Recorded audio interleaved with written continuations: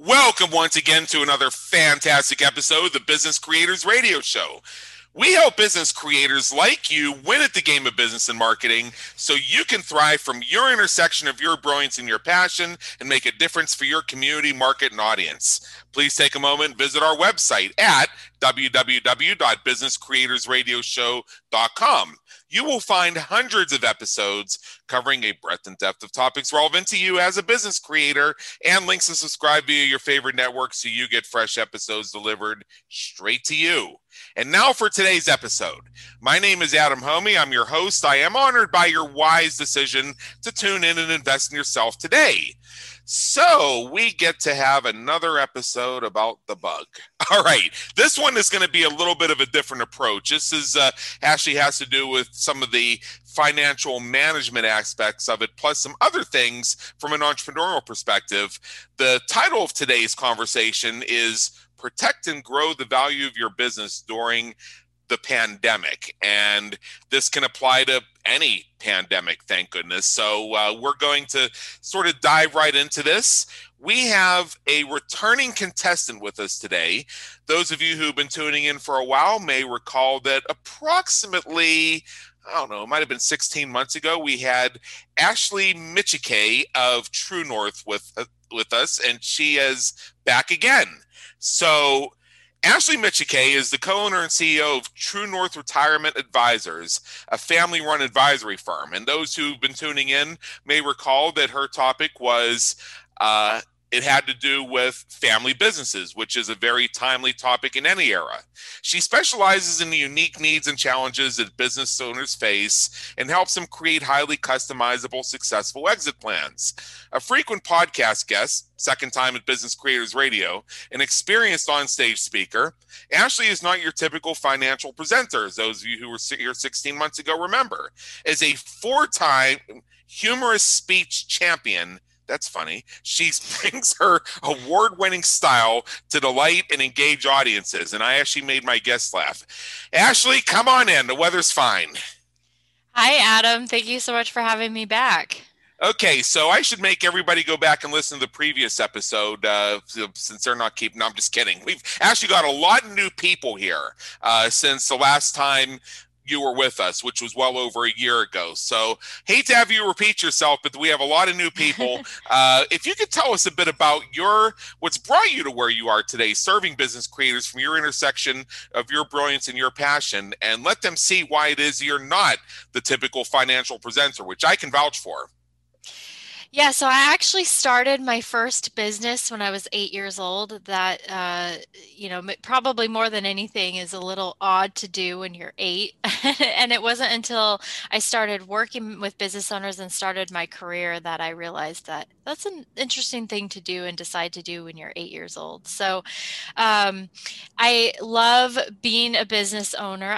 As you mentioned, I'm in a family business with my father. It's a lot of fun, but it has its pros, it has its cons, and there's just so many different dynamics in when you own a business, but especially in a family business. So after I graduated college, I went to college, I received a finance degree, and I started as a generalist financial advisor. And I accidentally fell into working with 401k plans for small business owners. And I realized through that when I would talk to my business owner clients, a lot of them were very close to retirement. You know, they're in their 50s, 60s, and thinking about retirement in the next 5 to 10 years.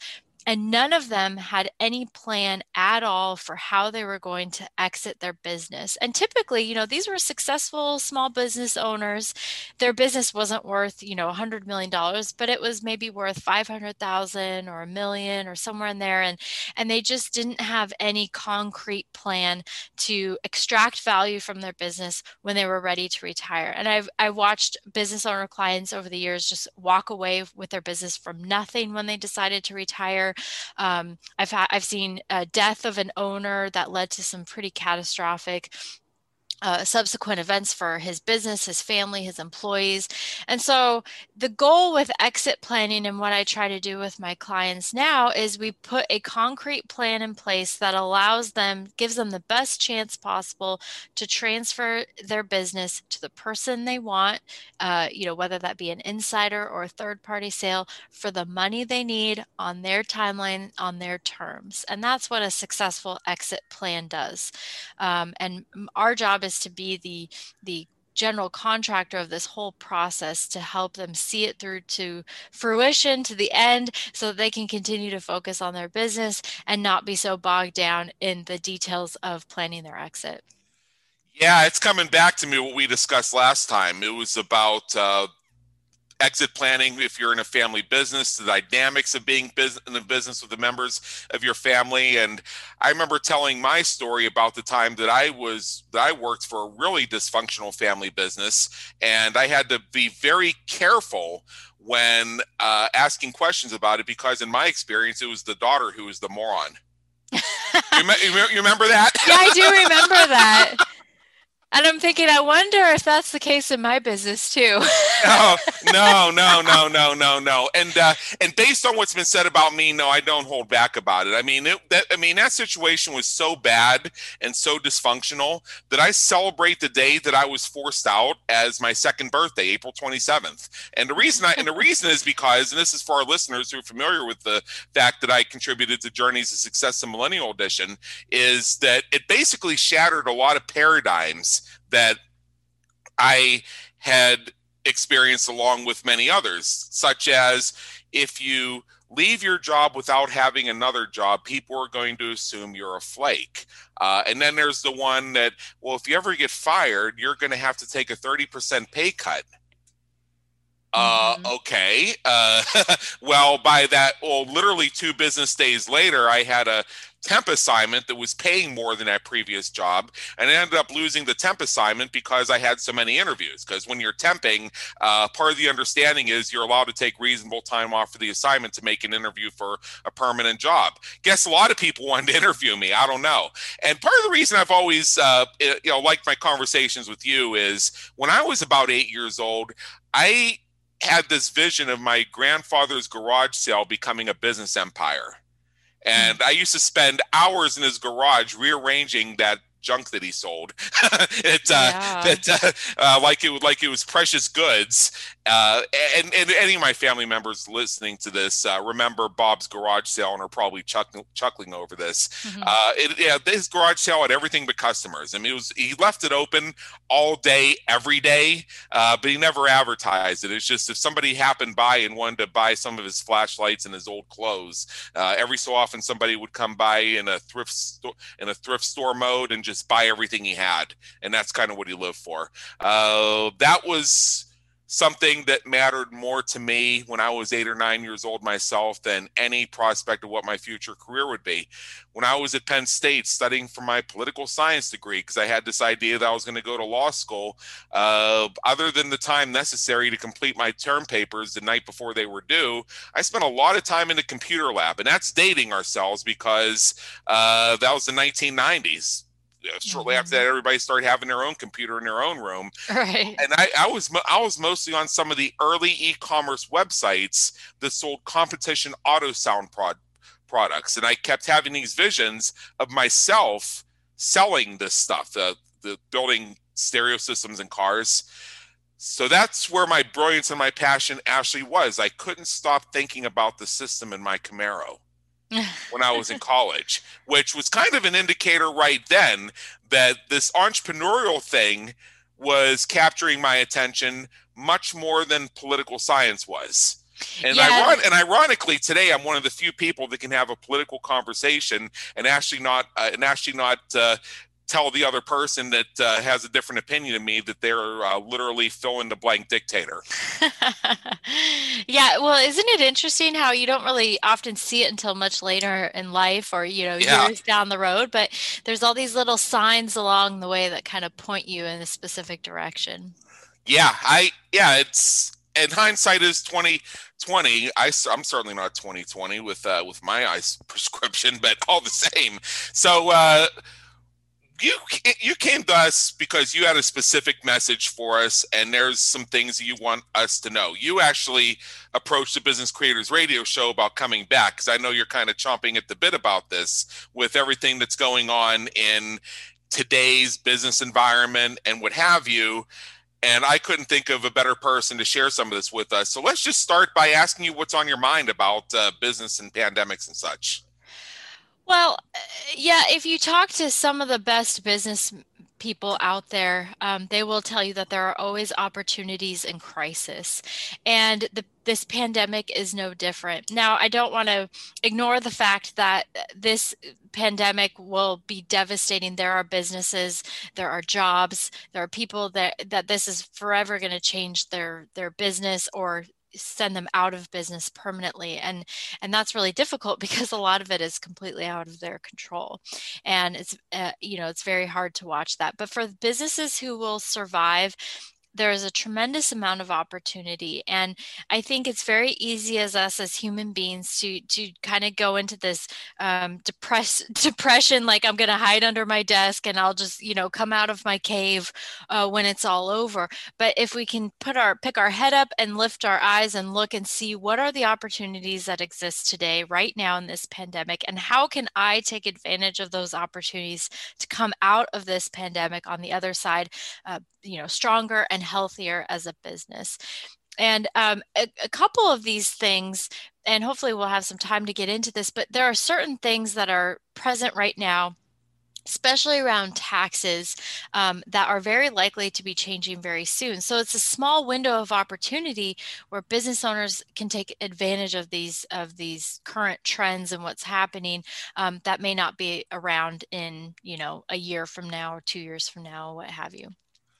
Okay, I can relate to that. And I know people that have actually suffered greatly as a result of this. And you are absolutely correct in the extent to which it's beyond their control and that they're at the mercy of something that I'm not even going to get into it. I'm going to leave the political science side of this aside. But I think most of us know what I'm referring to here. It's in many cases asinine. It's like reading one of those dystopian SHTF novels for some people in business. Candidly, it's bad.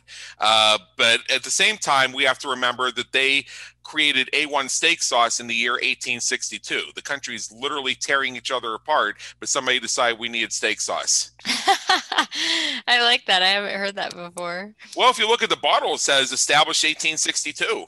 Yeah. I don't look at the bottle myself, but I saw pictures of it. And yeah, 1862. We're in the middle of the Civil War. Somebody needs steak sauce. Okay. All right.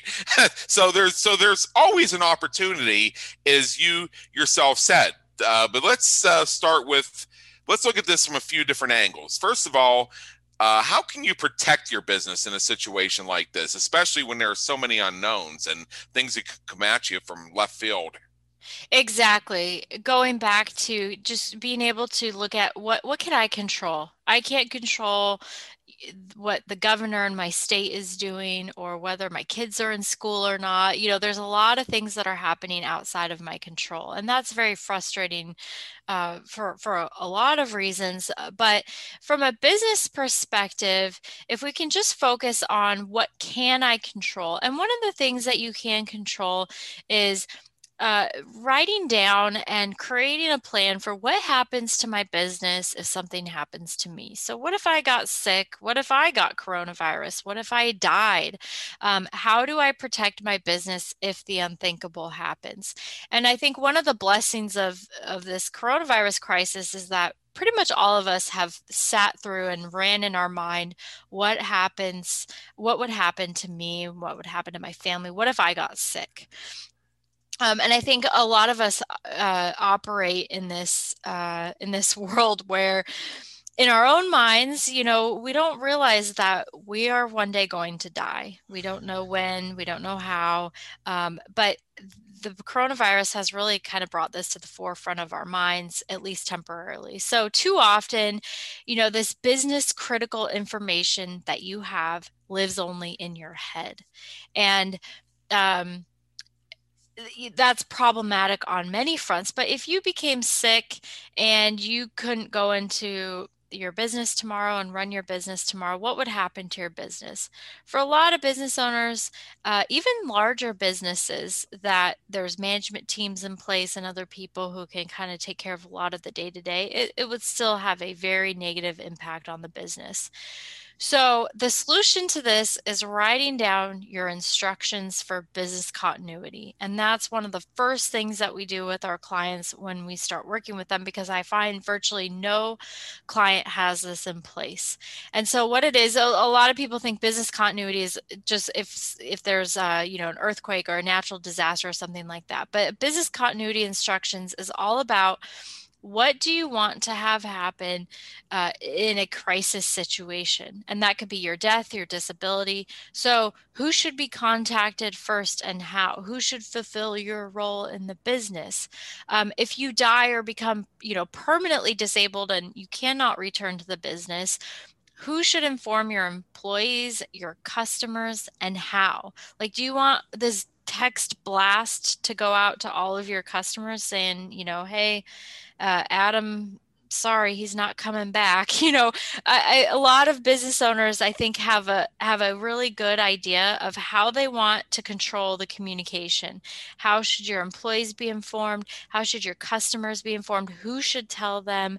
And writing that down, because no one can read your mind, and so we need to know your key employees need to know, your family, your spouse needs to know who should come in and fill your role, who should take over operations, make financial decisions, like all of the hats that you're wearing in your business right now, who should take over that. A lot of business owners that I work with, they still do payroll. They're the only ones who have access to any of the bank account information, things like that. So we have to give other people the tools to be able to kind of keep the grease on the wheels if something happens to you. We don't have to clue them into that right now, but we need to let them know where they can find that information, especially with regards to, bank accounts. I'll talk to clients who are married. They have a business, they're married, their spouse is really not involved in the business. They don't even know where insurance policies can be found. They don't even know where the bank accounts, which bank even the bank account is at for the company. They're not aware of any lines of credit for the business, etc. So we need to be able to communicate which agreements are in place, what policies are in place, where are the bank accounts, where can copies of all of these agreements, insurance policies, etc. be found. So this is very important. It does not take a lot of time to get this in place. You don't even have to go through like the legal channels. You do not have to have an attorney draft this for you. We have a template that we use and we put that together with our clients to create this, but it creates these written instructions for what the key people in the business and your family should do in the event that you can no longer run the business.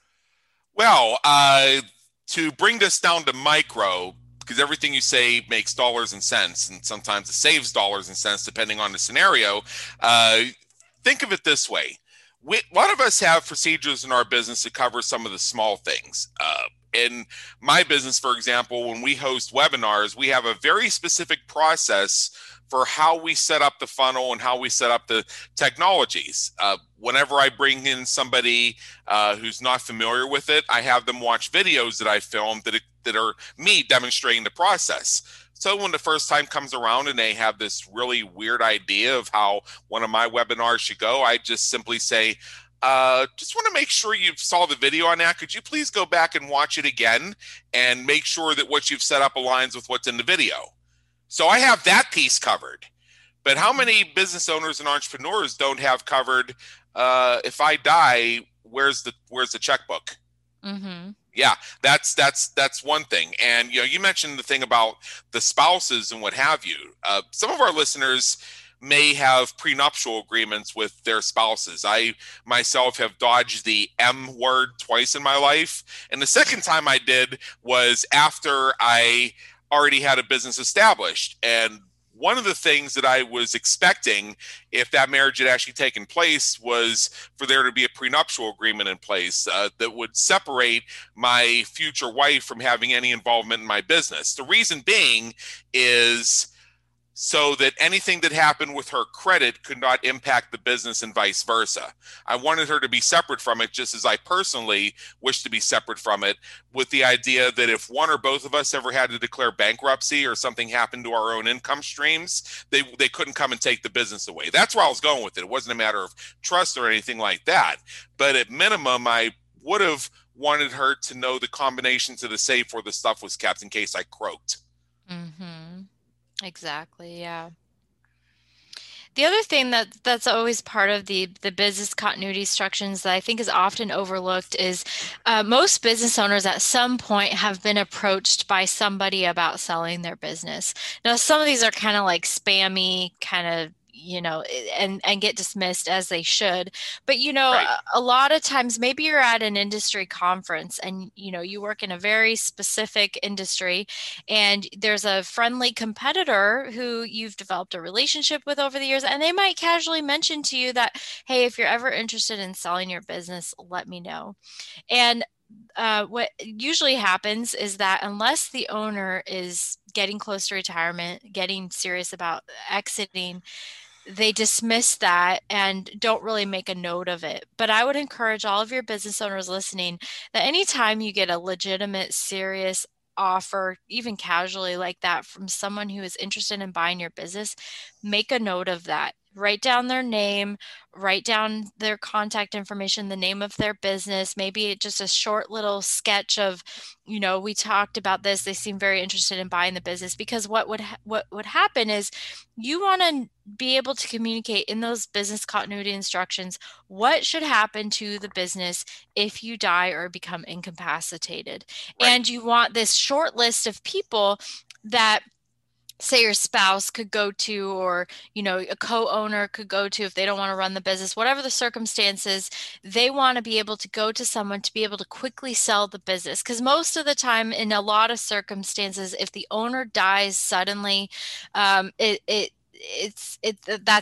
it for the business. And there are obviously a lot of exceptions to that, but for small business owners where, if you have, let's say, less than 30 employees, the owner is very key to those operations, and the business is unlikely to survive long term. It may be able to kind of limp along for a couple of years, but if we've previously identified someone who is very interested in buying the business, we can go to that person immediately and kind of put a plan in place to hopefully transfer the value and get something from that business. And then another key piece of that is understanding what your business is worth, so that when, let's say, your spouse who has no involvement in the business, they may have no clue what the business should be worth. Maybe it's worth $5 million with you. Maybe if you die, it's worth 3 million or 4 million, but they should have an understanding of what is a reasonable minimum value that they should expect if they're going to go and try to sell this business. Now, it could be worth much less than that, because the buyer understands and knows that, hey, this person has died, or they're really sick now, and they may take advantage of that. But the person who is responsible for running the business and trying to find a buyer needs to know reasonably what the business is worth with you and what they should expect as a minimum value without you. Right. If I remember correctly, your husband is also involved in the same business as you are, if I remember from our last interview.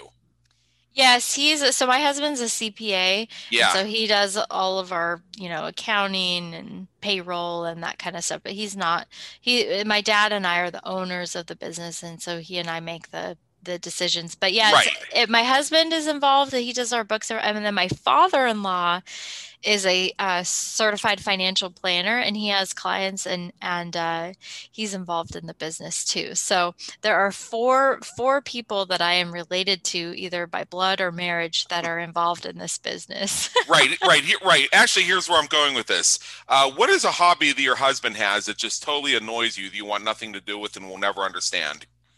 Oh gosh. Just pick Um, one. Because everybody who has a oh, spouse can relate to this. well, my husband he knows more about cars than I think anybody, and he loves cars, and I can't even pretend to be interested in that. I have no interest Okay. So whatsoever. so so is he into like restoring muscle cars? Is that his gig? No, he's into more like a racing and driving. But there Ah, is okay. always a car. Right now we have two cars in our garage that are that have the hood propped up, and he's in the process of working on something related to them. So Okay, so let's say your husband had a business where he restored race cars, and the absolute worst possible thing that we don't want to think about happened. How excited would you be about taking over his race car business? oh gosh, no, no, I'd want to That's where liquidate that as soon as possible. that's Get where I me was out. that's where I was going with this, which is why I wanted our listeners to understand how important everything is that you just said. Is you could end up because of a spouse or a family member leaving the picture or being unable to continue, even if they're still alive.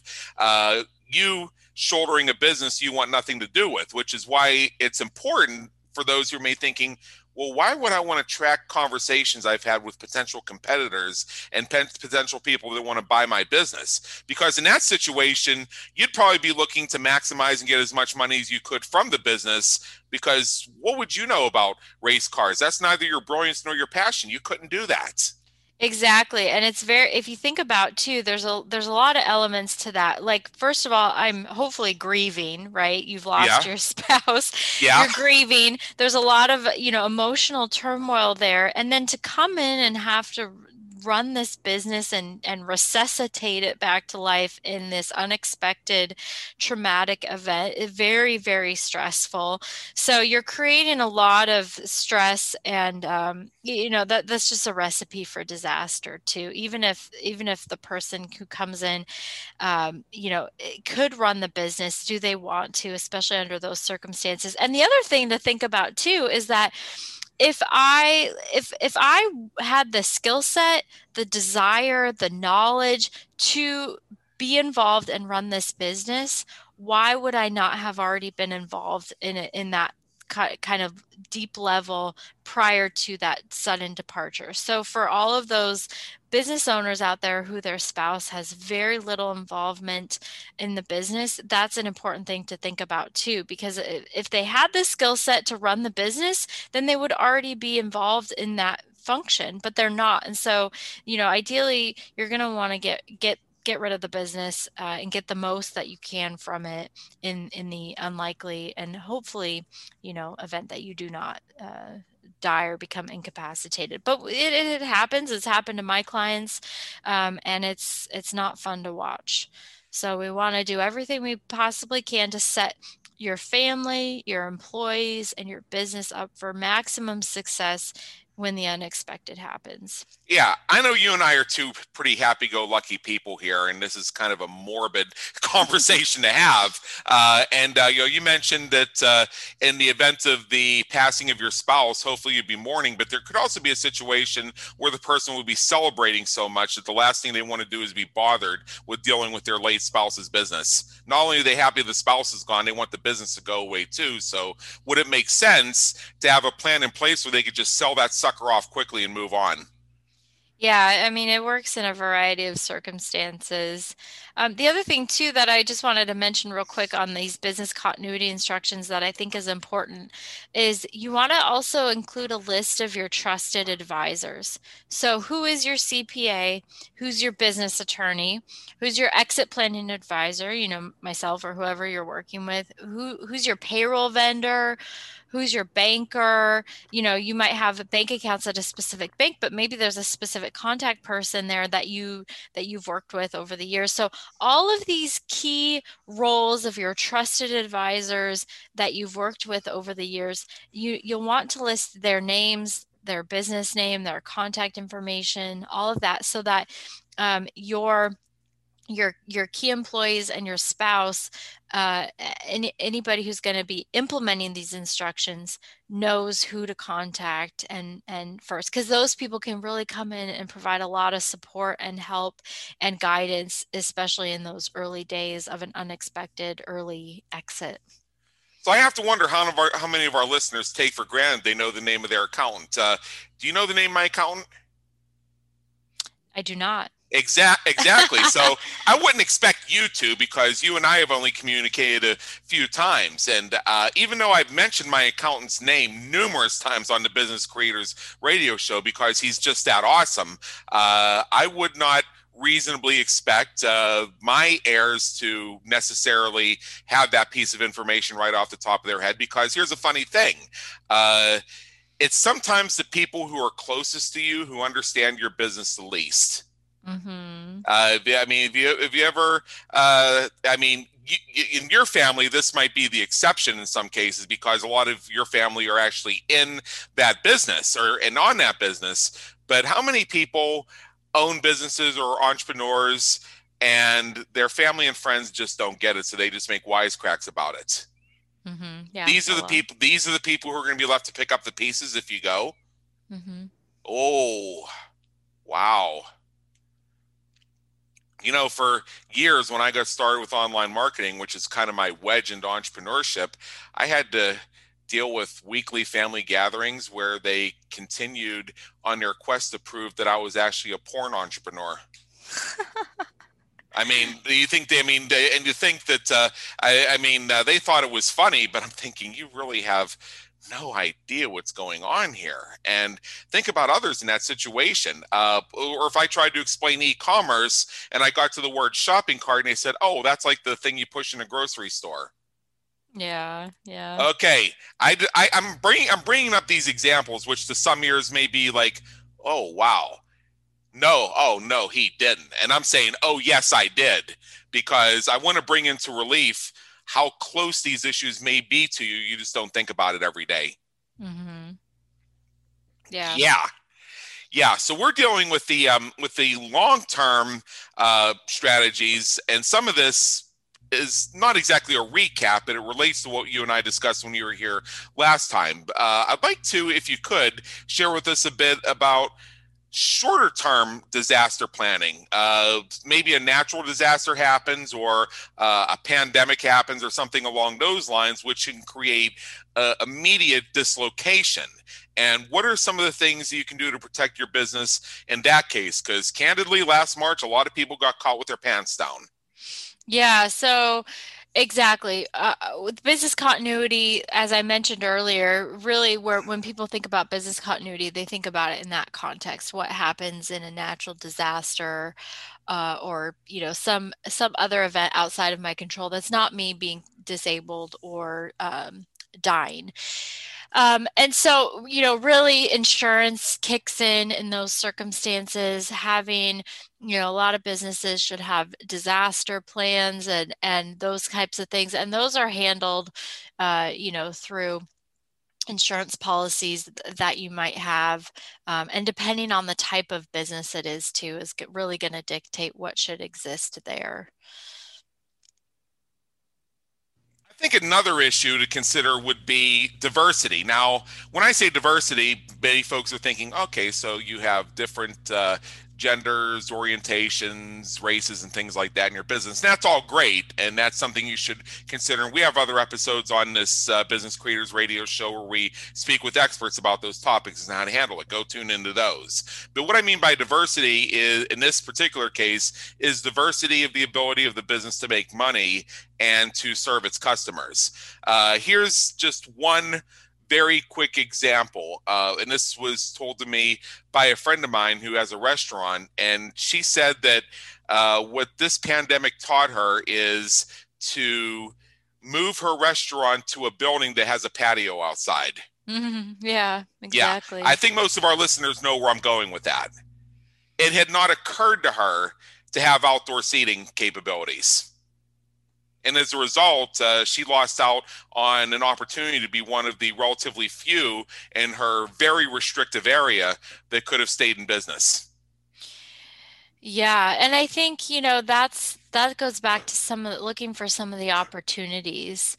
And it's hard to see something like this coming. Nobody really saw it coming, or how specifically that it would target more industries more than others, like restaurants, hotels, gyms, like decimated pretty much across the board. And it was very hard for a lot of these businesses to pivot. But then you have certain online retail businesses or brick and mortar retail businesses that were able to, because of technology now, could start pivoting and doing more things online. So it's been really cool to see how even a lot of small business like restaurants have been creative and being able to stay open or do what they could under the circumstances, and how so many people have been very supportive in doing what they can to continue to go to those businesses and keep them alive. Yeah, certainly, certainly, and it is. And the thing is, we in many cases, people even who did okay are still reeling from some of the changes that were forced upon us. And I think the worst part of it is how inconsistently it was done across the board. Yeah, and it's tough because if you were in, California versus Florida or, North Dakota, I mean, it's challenging because a lot of it was just, well, where are you? Are you one of the unlucky ones from a business standpoint that was in a place that was way more restrictive? You could be in California where they are now literally sending task forces out to check how many people you have in your house. Or you could be in South Dakota, which not only did not even have many of the restrictions that other states had to begin with, but they're showing themselves as being one of the few states that actually grew financially in the course of all this. So Mm-hmm. you're really, and the other thing to keep in mind is that's not just the ideological bent of their governor or whatever it is. It's also part of the situation of geography, population density, the types of industries and businesses they have. You can't really compare South Dakota to California by Mm-hmm. any measure whatsoever. Mm-hmm. If it does make you think, depending on what type of lifestyle that you enjoy, what type of business you're in, and where a good place to be in that business is. Are you in the right state to be in that business? Yeah. Yeah, I think it's a lot of question a lot of people are asking themselves. Which also leads me to another question, and maybe you have an answer for this, or maybe you don't. What about the portability of the business? I mean, if you're in a restaurant business, for example, you serve a geographic area, and if it's of an urban area, you realistically serve a 5 block area, give or take. I think that's a statistic or something like that. But to what extent, as part of your planning, could you at least have a scenario where you pick up the business and move it to a different area of town, a different part of the state, a different state, or a different time zone? Most of that comes down to owner preferences and the makeup of the employees and the business. Very few businesses just pick up and leave where they're at.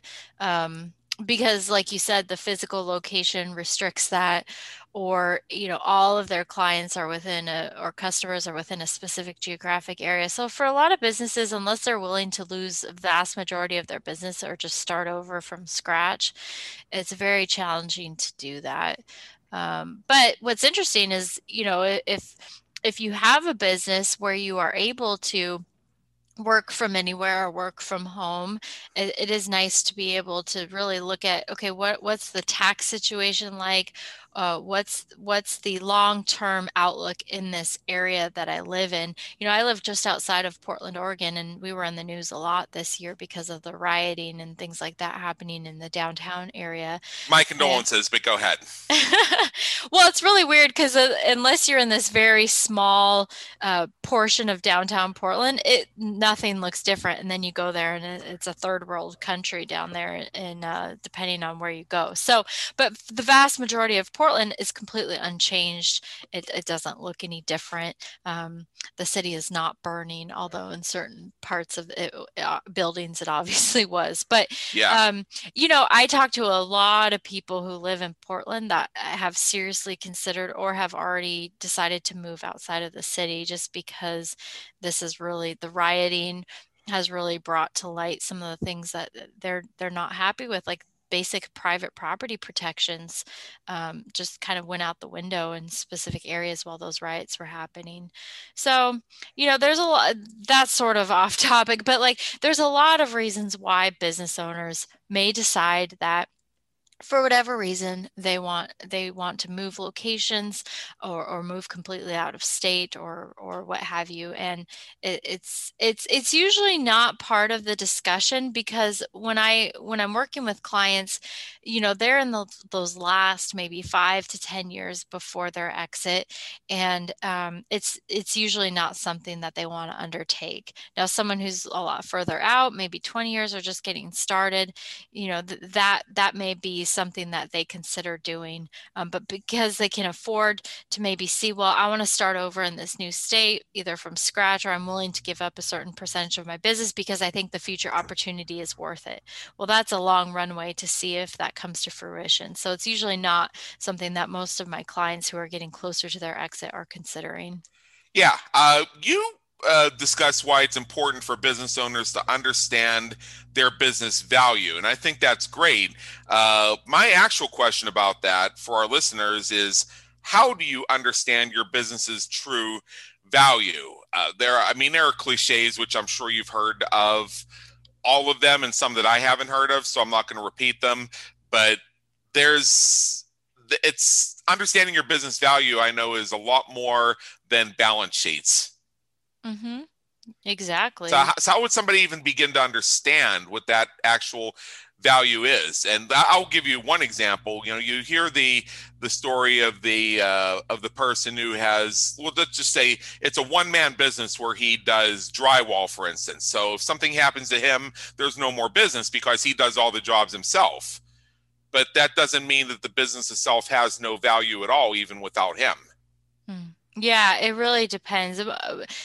Generally, it's very difficult for kind of a one man or one woman show to have any value at all, because the business just revolves around them. And unless they bring somebody in to replace themselves, or in very rare circumstances, depending on what industry they're in, they may have something to sell there. But the challenge for solo entrepreneurs is that for the vast majority of them, there will be nothing of value for them to sell. But that doesn't mean that they can't put that in place and set themselves up and their business up to have a sellable something when they want to exit.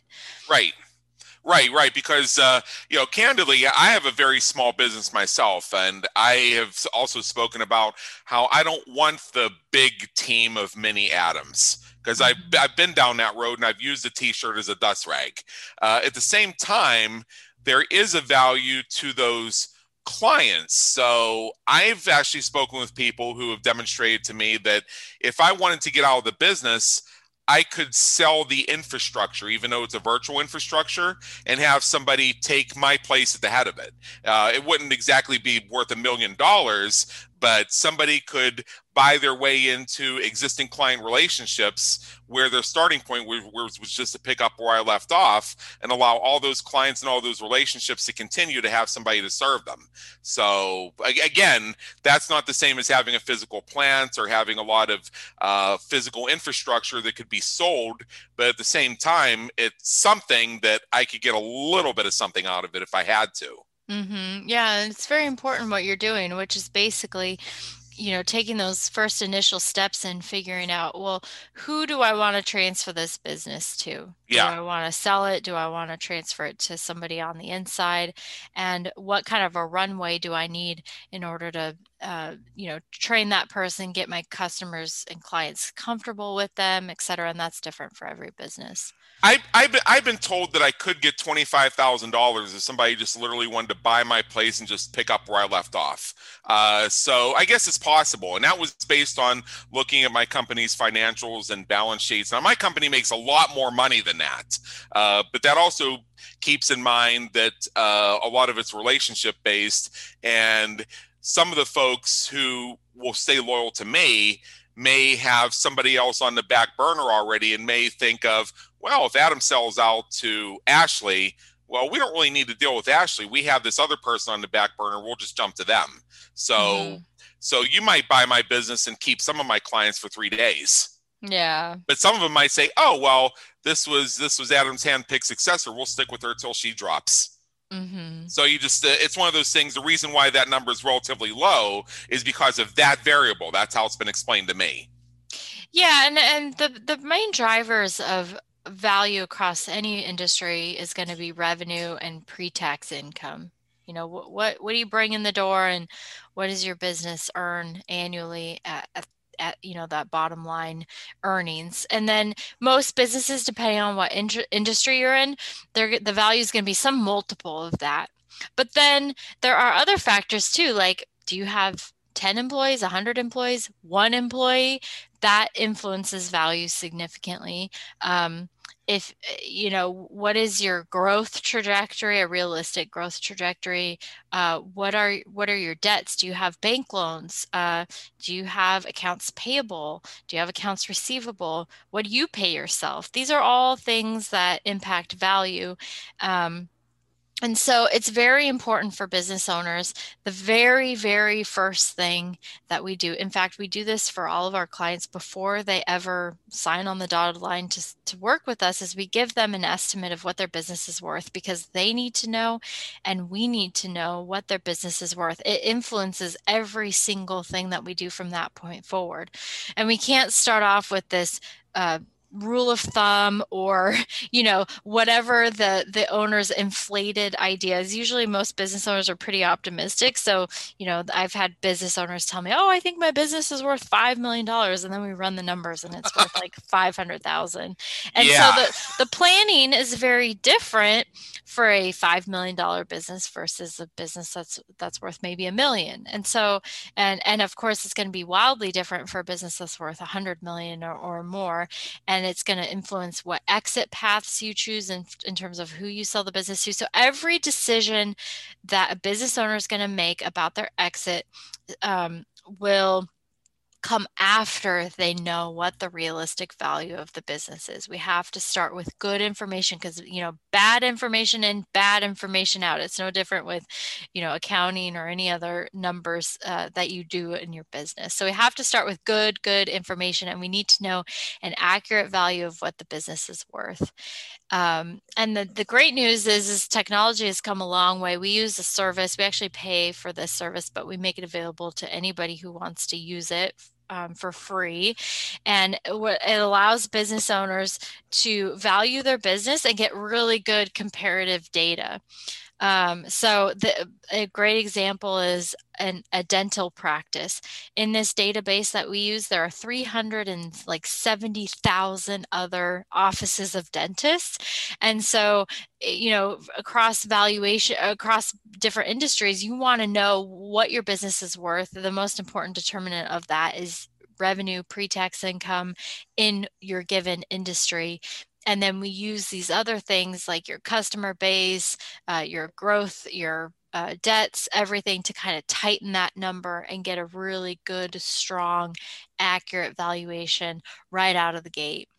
Right. Well, here's what I was told by the person who gave me the 25,000 number. They also told me that candidly it wasn't because I'm worth 25,000. It's they shared that because my business has websites and brands, somebody could buy those and put their own name on it and have a running start of making a go at it themselves. Mm-hmm. So that's something I think for entrepreneurs to keep in mind, is the value may not be you, but the value may be in what you've created that somebody else could pick up and run with. So Mm-hmm. you could buy the brands for the Business Creators Institute and the Podcast Creators Institute, add with Ashley Michike at the end of it, and then take what I started, adapt it to you, and try it yourself.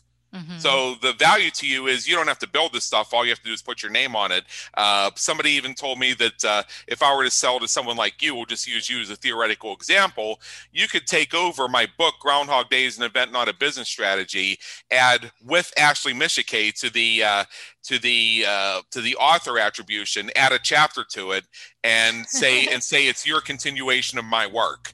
Yeah. And that's where part of the $25,000 would be worth. Now that raises questions of what is how much is it already worth to the marketplace? How much can somebody benefit from it? And et cetera, et cetera, et cetera. But to me, these are just starting points for people to consider in terms of what have they built that could have value, and how could they adjust what they already have, even if it doesn't seem like much, to potentially add value to it and incorporate that into your overall business thinking of what am I creating that could have value to somebody else? Mm-hmm. Exactly. Yeah. So if I understand correctly, because you haven't told me that that person is completely full of it, that there is at least something there, and hope is not completely lost for the person who doesn't have a whole lot of employees or things like that. Because I was also told that I should consider growing the business to the point where it does have FTEs, because part of the value would be the amount of revenues brought in by the work of that FTE. Mm-hmm. Yeah, and the neat thing about the valuation tool is because your valuation number will update in real time as you add data. So you could change your employee headcount and see how that changes the value. Like if you had three people instead of one person, how does that influence value? If you grew your revenue by 10%, how does that increase value? And so what it can help you do is to say, okay, well, where do I need to focus on my efforts? Maybe the low hanging fruit is to bring in another person. And yes, it's going to be a cost to my business, but long term, if I'm really after maximizing the value of my business, it's going to be worth it because I'm creating this enterprise that exists outside of myself. So, to indulge a cliche and make this really simple for our listeners to begin to understand, hire a really good salesperson. Where if somebody were to take over the business where that person is an employee, they have a revenue stream that raises the value of it. That's what I'm getting out of this. Yeah, yeah, that's good advice. Yeah. All right. So we're coming near to the top of the hour, and I know you'll probably be back in a year. So I know this isn't the end, but what else? What else should people consider? Just as a general question in terms of understanding and protecting and growing the value of the business. I mean, we've seen how economic dislocation can come out of nowhere. Because think about it. Back in January 2020, were we expecting a pandemic? I mean, we heard that there was this little thing going on in China, and a few people noticed that they were having these weird illnesses. But even then, and I was one of the early people who was discussing this as a possibility, even I was saying, well, this will probably cancel people's vacations, but beyond that, it's not going to have that big of an impact. Yeah. In fact, I was just telling my husband the other night, I can remember the exact moment that I thought, wow, this is really serious. When I knew that there was reports coming out of China, but when Trump suspended the flights from China, I thought, wow, this is serious. Yes, yeah, yes, yes. My indicator was that when President Trump gave that press conference on March the somethingth, hmm and I noticed he hadn't tanned. He missed his sunbed. Now For that. I'm not joking about this, because part of the work done by intelligence agencies is to analyze the physical appearance of other countries' leaders. If they have gained weight or lost weight, or they haven't gotten a haircut, or in Mm, the case of or in or they're case of vulnerable. yeah, or in the case of President Trump, who is known to use a tanning bed. No, he doesn't spray; he tans. That's already been demonstrated. That's a separate conversation. But if something's on his mind to the extent that he allowed himself to get all pasty looking when that's something that normally matters to him, that tells you that this is probably something that's keeping him up late at night.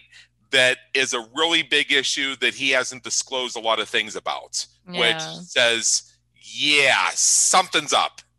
Yeah. Yeah, so that's something to keep in mind for anybody who has an interest in foreign affairs, and recognizes how something going on in one country can impact another. Just monitor what their leader physically looks like, hmm because if there's some changes to their appearance, that indicates that they have allowed their personal grooming to go to the side, which means something else is on their mind. hmm Things are not all that they seem or all that they're saying. hmm Yeah.